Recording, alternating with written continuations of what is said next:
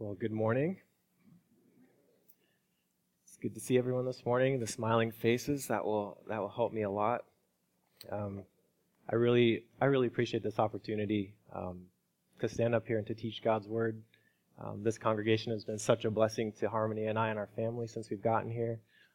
So normally I feel really nervous to stand up and do something like this in front of people, but you have all been so welcoming and kind that this is actually really easy, like compared to what it normally would be. So I appreciate you all, and let's dig into the word together. I'll introduce it to you, and then we'll have a word of prayer together, and then we'll study through Philippians 2, 1 through 11, okay? So why are we studying this one? Just to introduce it, well, Philippians 2, 1 through 11 talks about the incarnation. That's just one of those big Latin root words that means in flesh thing, or something about being in the flesh. When Harmony and I got married, we had a Cuban friend who speaks Spanish, obviously, and she was translating for us that verse that says the two become one flesh, but in Spanish, carne means meat, so she said the two become one meat when she was describing that to us. So ever since then, we've kind of had that little inside joke that in our marriage, we are one meat together. It always reminds us that no matter what happens, we're in it together, and that's kind of what the incarnation means, that God is in this together with us, whatever we go through. The second reason we're studying this is because it's easy to connect to. This passage talks about God experiencing things as we do, not only through the incarnation, but the way that Paul describes it happening. Jesus is going through something, experiencing something on a very basic level like we do as humans every day. And then the third reason that I picked this passage is because of simply the elegance of the language and the way that Paul words this, and especially as I dusted off the Greek books and dug into those again, he's really trying to overwhelm us with the greatness of God. And I was really reminded of that again through the music this morning, the special and then the worship. God is very great. He's very awesome. And what he's done for us is amazing. And that's why we're going to dig into this today. So let's have a word of prayer, and then we'll get to it. Lord God, you are very great. You are wonderful, and the things that you have done for us are amazing and overwhelming. And today, in light of that, the fact that you invite us into your presence and offer your presence to us, I ask that your Spirit would be with us and that you would guide this study, that you would guide our hearts and minds into understanding. And as is our custom, God, I pray that you would bless the people of our nation, the people who serve us on a daily basis. I pray that you would just pour your abundant blessings on all of us and continue to lead us until you come back and we get to be with you forever. Amen. All right. It was helpful for me to read Acts 16, 1 through 40 as I was getting ready for this, because that talks about the formation of the church in Philippi. So if you turn over really quick to Acts chapter 16, and we'll just kind of highlight a couple of things from there before we get into this. Acts chapter 16. If you look at it, you'll see that Paul is discipling Timothy, and he is going around on his missionary journey. And eventually he has this vision. He's been trying to go here and there, and the Spirit keeps forbidding him from going to these different places, it says. And finally he has a vision, and Paul sees this Macedonian man. And the Macedonian man is saying, come over to Macedonia and minister to us. And so Paul takes that as the Spirit is telling him to go to Macedonia, which is the region in the Roman Empire where Philippi is located. You'll see that in chapter 16 and then verse 6 and so on. It talks about the conversion of Lydia, the woman who he ministered to by the river there. And then it talks about Paul and Silas being thrown in prison. So Paul's experience in Philippi and the formation of that church was one of conflict, obviously, and suffering. But through that, the Philippian jailer is converted, and you come down to the end of the chapter. And Paul comes out of prison finally, and he goes about his ministry and leaves Philippi. So that's kind of the background there of the formation of that church. Back over in Philippians, I would like to read together chapter 1 just so we can kind of get the sense of that. Paul is going to remind us of that experience in Acts chapter 16. So we will read this together, and then we'll really dig in with chapter 2 and 1 through 11. So beginning with 1, verse 1, Paul says, this is from Paul and Timothy, servants of Christ Jesus, to all the saints in Christ Jesus who are at Philippi, with the overseers and deacons, grace to you and peace from God our Father and the Lord Jesus Christ. I'm reading from the English Standard Version, just in case you were curious. Verse 3 says, I thank my God in all my remembrance of you, always in every prayer of mine for you, making my prayer with joy, because of your partnership in the gospel from the first day until now. I am sure of this, that he who began a good work in you will bring it to completion at the day of Christ Jesus. It is right for me to feel this way about you all because I hold you in my heart, for you are all partakers with me of grace, both in my imprisonment and in the defense and confirmation of the gospel. So obviously Paul's writing this from prison, right? Not his Philippian prison, but later on you know that he was taken to prison in Rome, and that's just probably where he's writing this.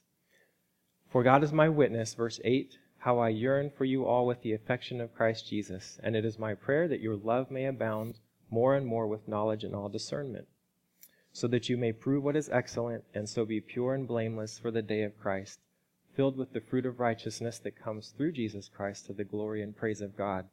So right at the beginning, just to summarize, Paul is very concerned. The Philippians are kind of a mature set of believers. They're very concerned for the spread of the gospel, and they have experienced suffering because of that. And so Paul feels a really close connection to them. But he wants to spur them on to perfection. That's what he's describing here. Even though I feel that connection with you and you're very mature believers, I want you to spur on even more and more. And we'll see that come out here in a moment. I want you to know, brothers, this is verse 12, that what has happened to me has really served to advance the gospel, so that it has become known throughout the whole imperial guard and to all the rest that my imprisonment is for Christ. And most of the brothers, having become confident in the Lord by my imprisonment, are much more bold to speak the word without fear. Some indeed preach Christ from envy and rivalry, but others from goodwill. The latter do it out of love, knowing that I am put here for the defense of the gospel. The former proclaim Christ out of rivalry, not sincerely, but thinking to afflict me in my imprisonment. But so what, is basically what he's saying in verse 18. Only that in every way, whether in pretense or in truth, the gospel is proclaimed, or Christ is proclaimed, and in that I rejoice. Then he says, yes, I will rejoice, for I know that through your prayers and the help of the Spirit of Jesus Christ, this will turn out for my deliverance.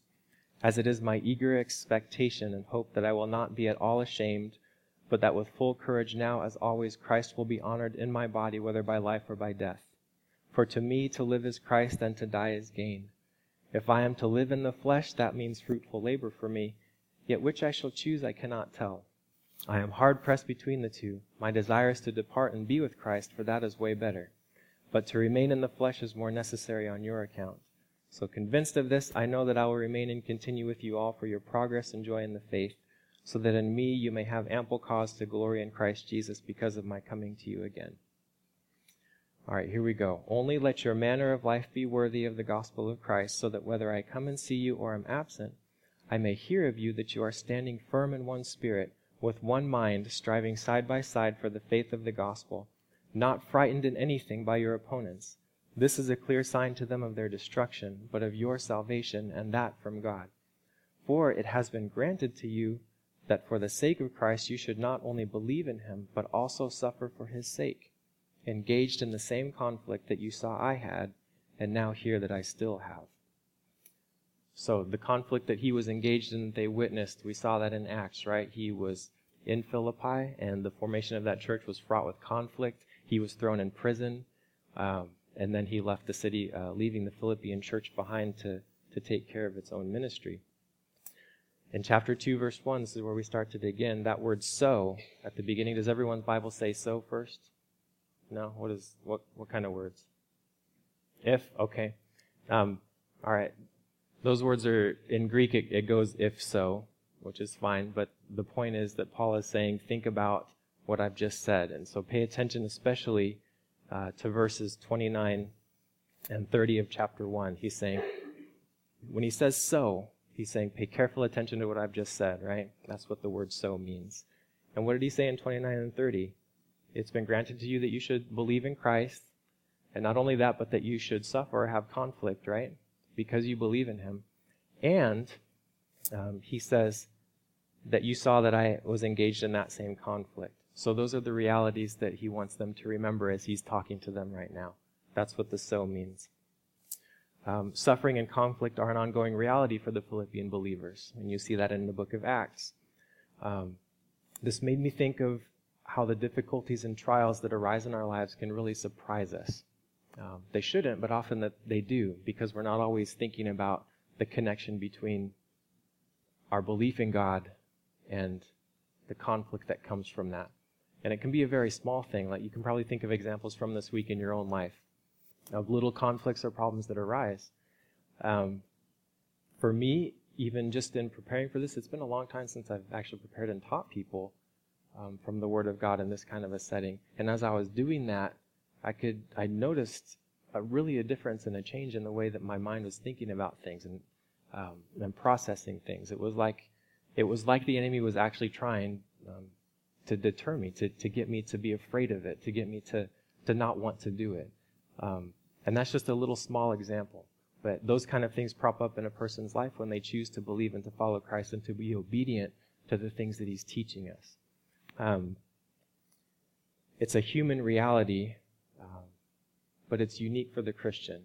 In other words, everybody suffers as a human. We all have problems and difficulties, whether you're a Christian or not. But it's unique as a Christian because it intensifies when you seek to obey Christ. And I'm sure that you can all see that happening when you say, I'm going to step out and believe God today in something. I'm going to step out and do this thing that I feel like the Spirit's telling me to do. And you do it. And then you feel that press from the enemy, right? I think we all understand that. And Paul understands that as well. So when he's getting going here in chapter 2, verse 1, he's trying to offer us a reasonable response to when that happens. Because it is a reality. What's our reasonable response when it happens? And then he says, we talked about those two words. Some of your first word was since, right? Mine is so, but since is also there. What does since mean? Why do we say since? Or if? Why do we say that? Either you're saying if or since. It's the same word in Greek, so you have to kind of look at the context to know what he's saying. When you say if, what are you doing? Are you saying you're questioning something, right? You're saying if this is a reality, well, then this should happen. You're questioning, right? When you say since, you're saying I believe this is a reality, therefore this will happen, right? That's the difference between how you translate it. So, in my opinion, in studying this, Paul is saying since here, which most of your translations say. Since this is true, et cetera, et cetera. So think of it that way.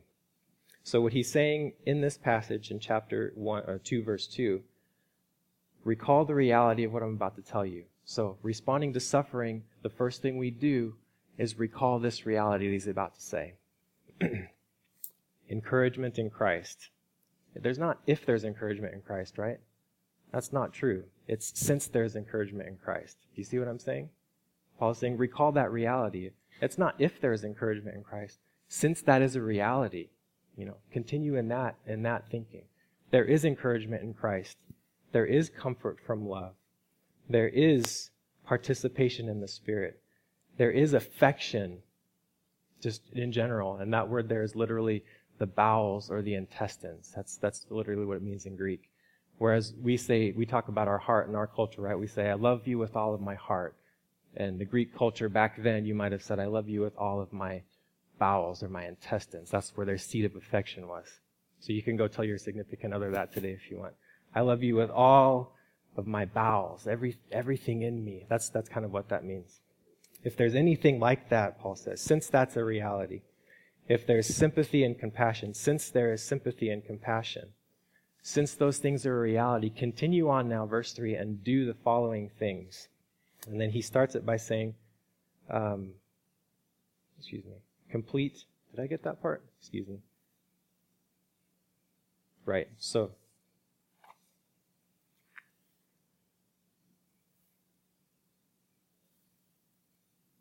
That's right, okay. So, And then verse 2 begins, complete my joy.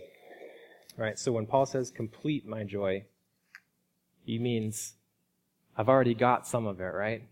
I already have joy because I'm living in the reality that I've just described to you, which was encouragement in Christ, comfort, participation, affection, sympathy, and compassion. I already have joy because of those things. Even in the midst of my suffering and conflict, I have joy. And he's saying, but you can do something actually to give me more joy and gladness. He's talking to the Philippians. To make my joy complete, you can be a unified group of believers, is basically what he's saying here. It's kind of a cumbersome sentence in the Greek, but literally the word that jumped out of me is one that literally translates as a together psyche. You know what the word psyche means? Have you heard that before? It's kind of it's a psychological term, obviously. It's psyche. That's like where the deepest part of us, where we understand who we truly are, right? Where our feelings and our thoughts and understanding about who we are reside. That's our psyche. He's saying, let that be together with everybody else's. Whatever you truly understand yourself to be, let that be together with everybody else and who they truly understand themselves to be. That's what it means to be unified in Christian fellowship. Not letting, which is common in the world today in our culture, to let our individuality kind of separate us from each other. I'm this way, therefore I don't really connect with you and you and you because I'm this way and you're that way. That's not what he's saying here. It's not letting that individuality divide us. Not being afraid to be known at that deepest level of our psyche. Not being afraid perhaps to even allow our self-concept to grow and change and mature. So it's having connection, a true connection of inside of who we are, and then letting that be connected with everybody else. And not letting ourselves be in conflict with each other. Seeking unity and healing in relationships. So in verse 3, he goes on and continues with this idea, nothing from rivalry, which is kind of a political term. It means selfish ambition, where you're trying to become better than the other person. That doesn't belong in Christian fellowship. Nothing from conceit. The literal word there is empty glory. In other words, thinking very highly of yourself, but not really having any reason to think that. Consider others to supersede you.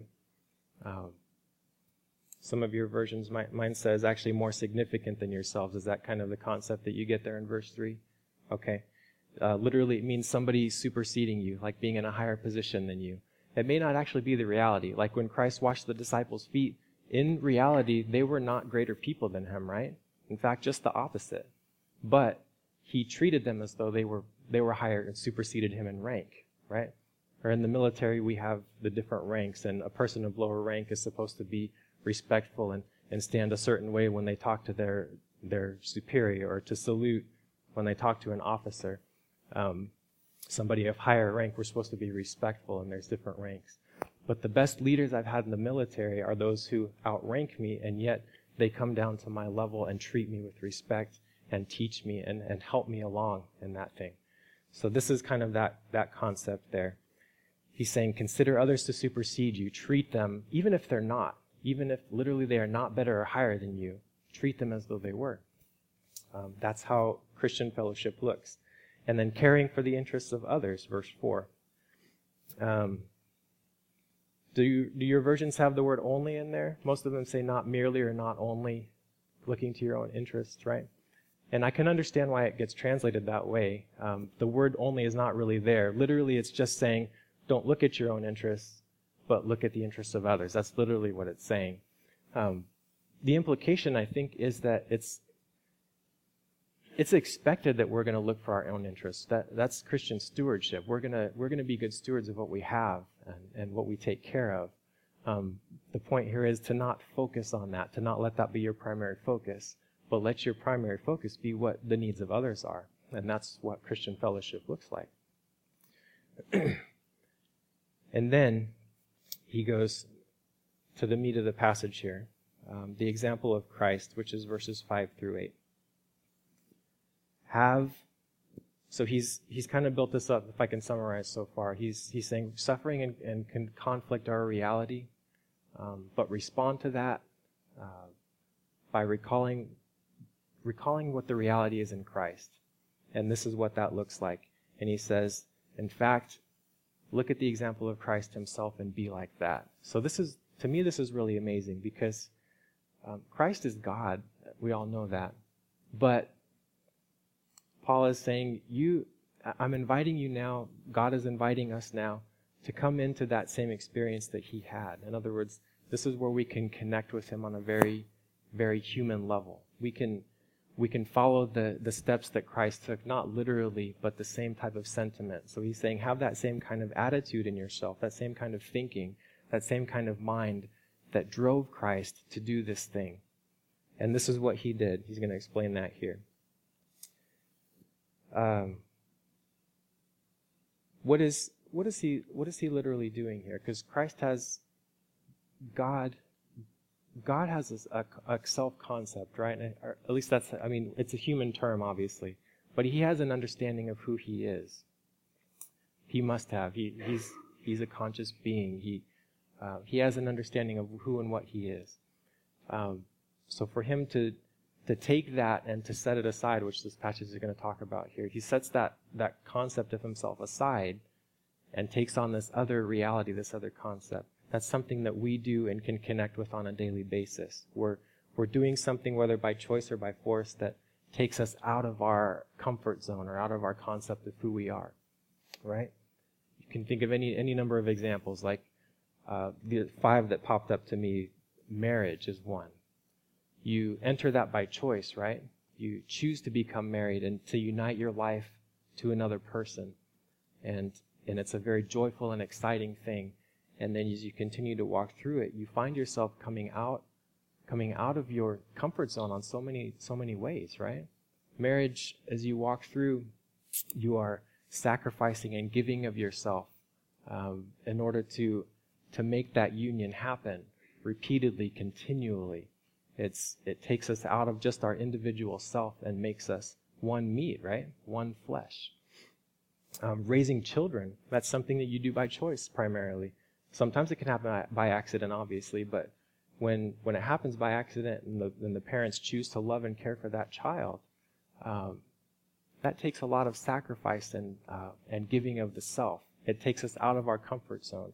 I want to, at my very basis level, I want to be doing this, but my child is crying and my child is needing me. My child needs his diaper changed, et cetera, et cetera, et cetera. That takes us out of our normal comfort and routine. Public speaking is another one for me and again, this is way easier than it has been for me in the past. Like right now, today, this is way easier. But public speaking is normally a very, very difficult thing for me. Like if I know if I know 1 month down the line I'm going to have to do this thing, like for that whole month, my stomach will be tied up in knots. It gets very uncomfortable. But pressing through it to the other side makes you stronger. Whatever that thing is, whether it's public speaking or whether it's practical evaluations in school, EOD school, my Army school that I went through for 9 months was a continuous evaluation of my performance at something. And that is very uncomfortable for me. When I'm having to do something and somebody's looking at me and making sure, because I have to do it, I want to do it perfectly. And so to have someone watching me do it and evaluating me for it, that's very uncomfortable. But pressing through that and coming out the other side had great reward, even though it was uncomfortable. And there are many examples you could probably think of. But doing those things and persevering to the end deepens our connection to Christ, because that's exactly what he did. He brought himself out of his comfort zone, out of his self-concept of who he was, and he pushed through it to the very end. He did not quit, and he received great reward for it. And then we can connect to him on that level. And so what exactly did that experience look like for Christ? Well, where was he? Verse 6 says that he was in the form of God, right?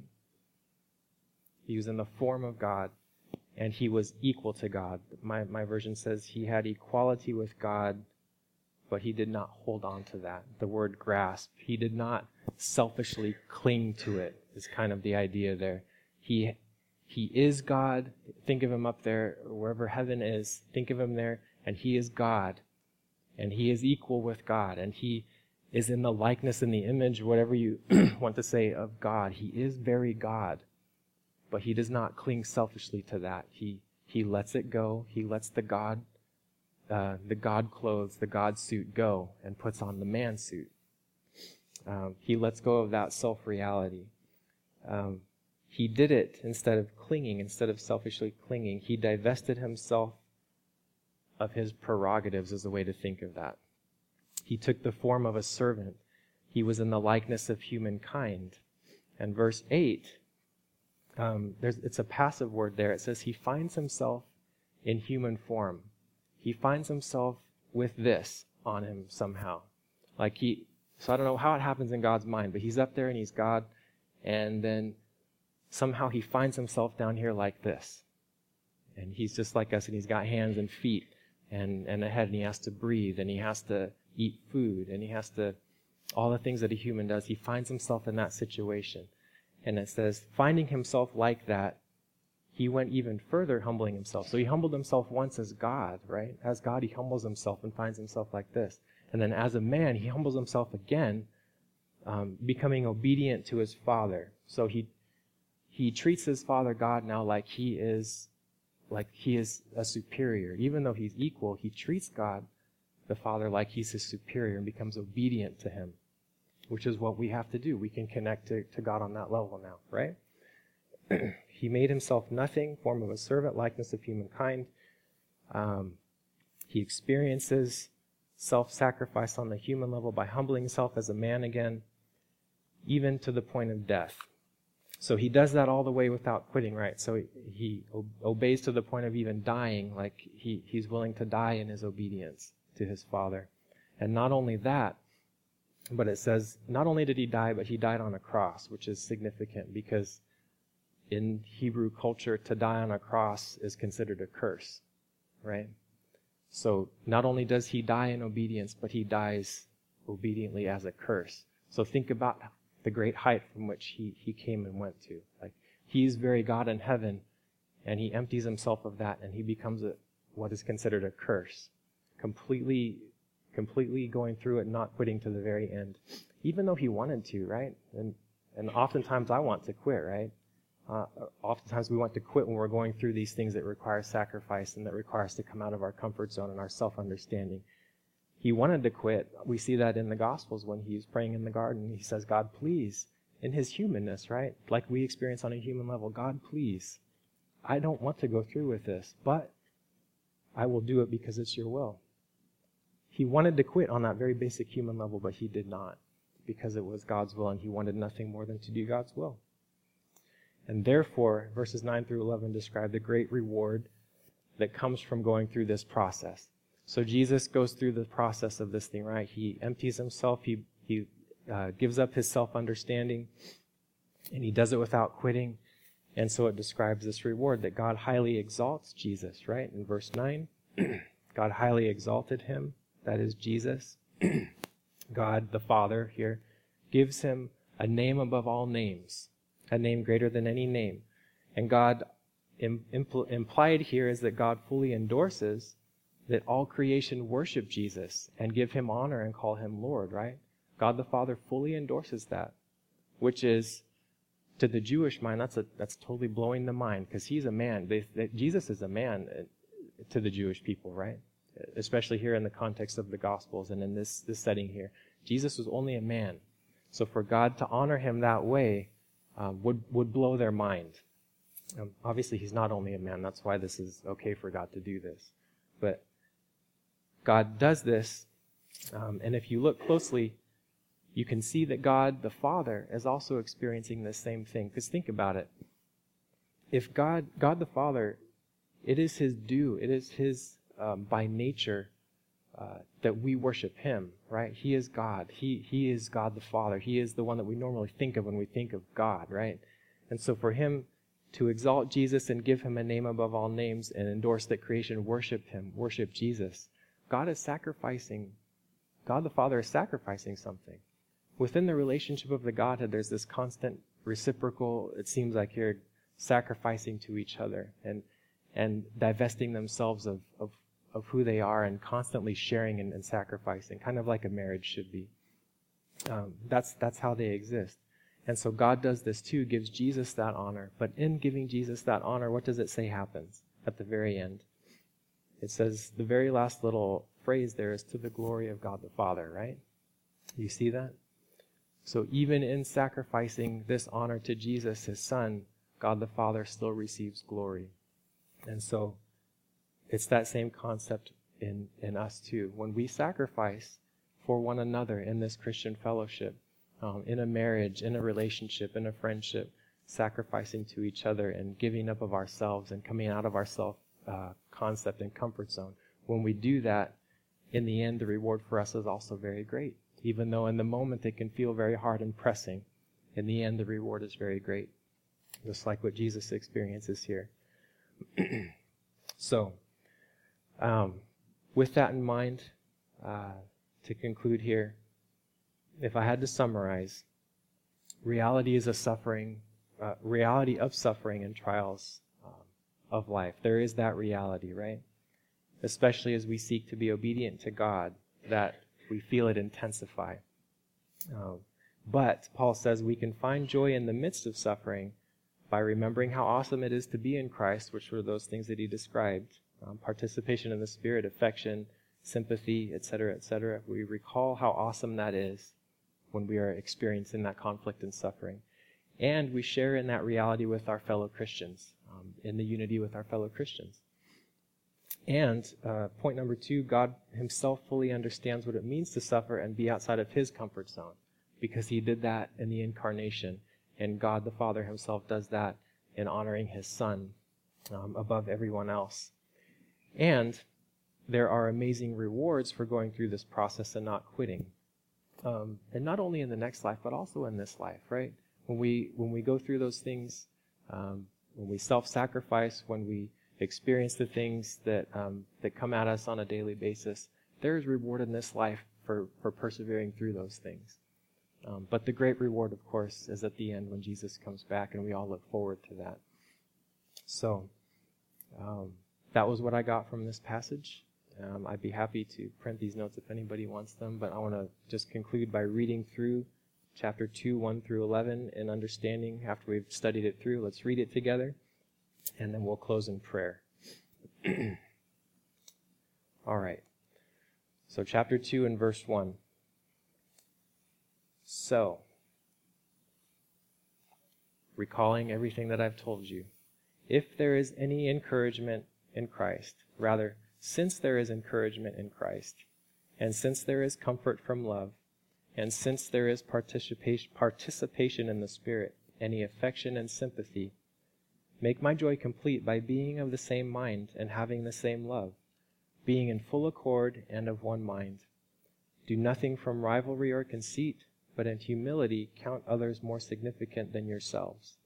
Let each of you look not only to his own interests, but also to the interests of others.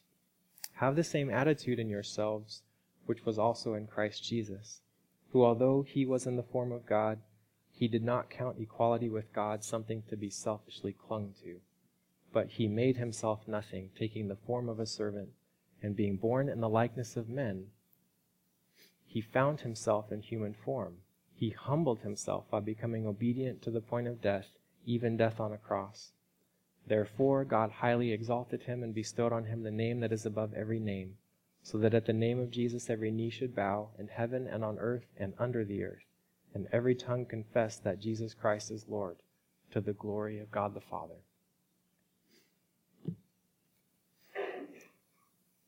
God, we are very thankful for the great thing that you have done in Jesus.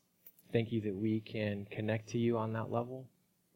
Thank you that you encourage us in Christ and continue to spur us on to even better and better things. I pray that your Spirit would just seal this word in our hearts and our minds.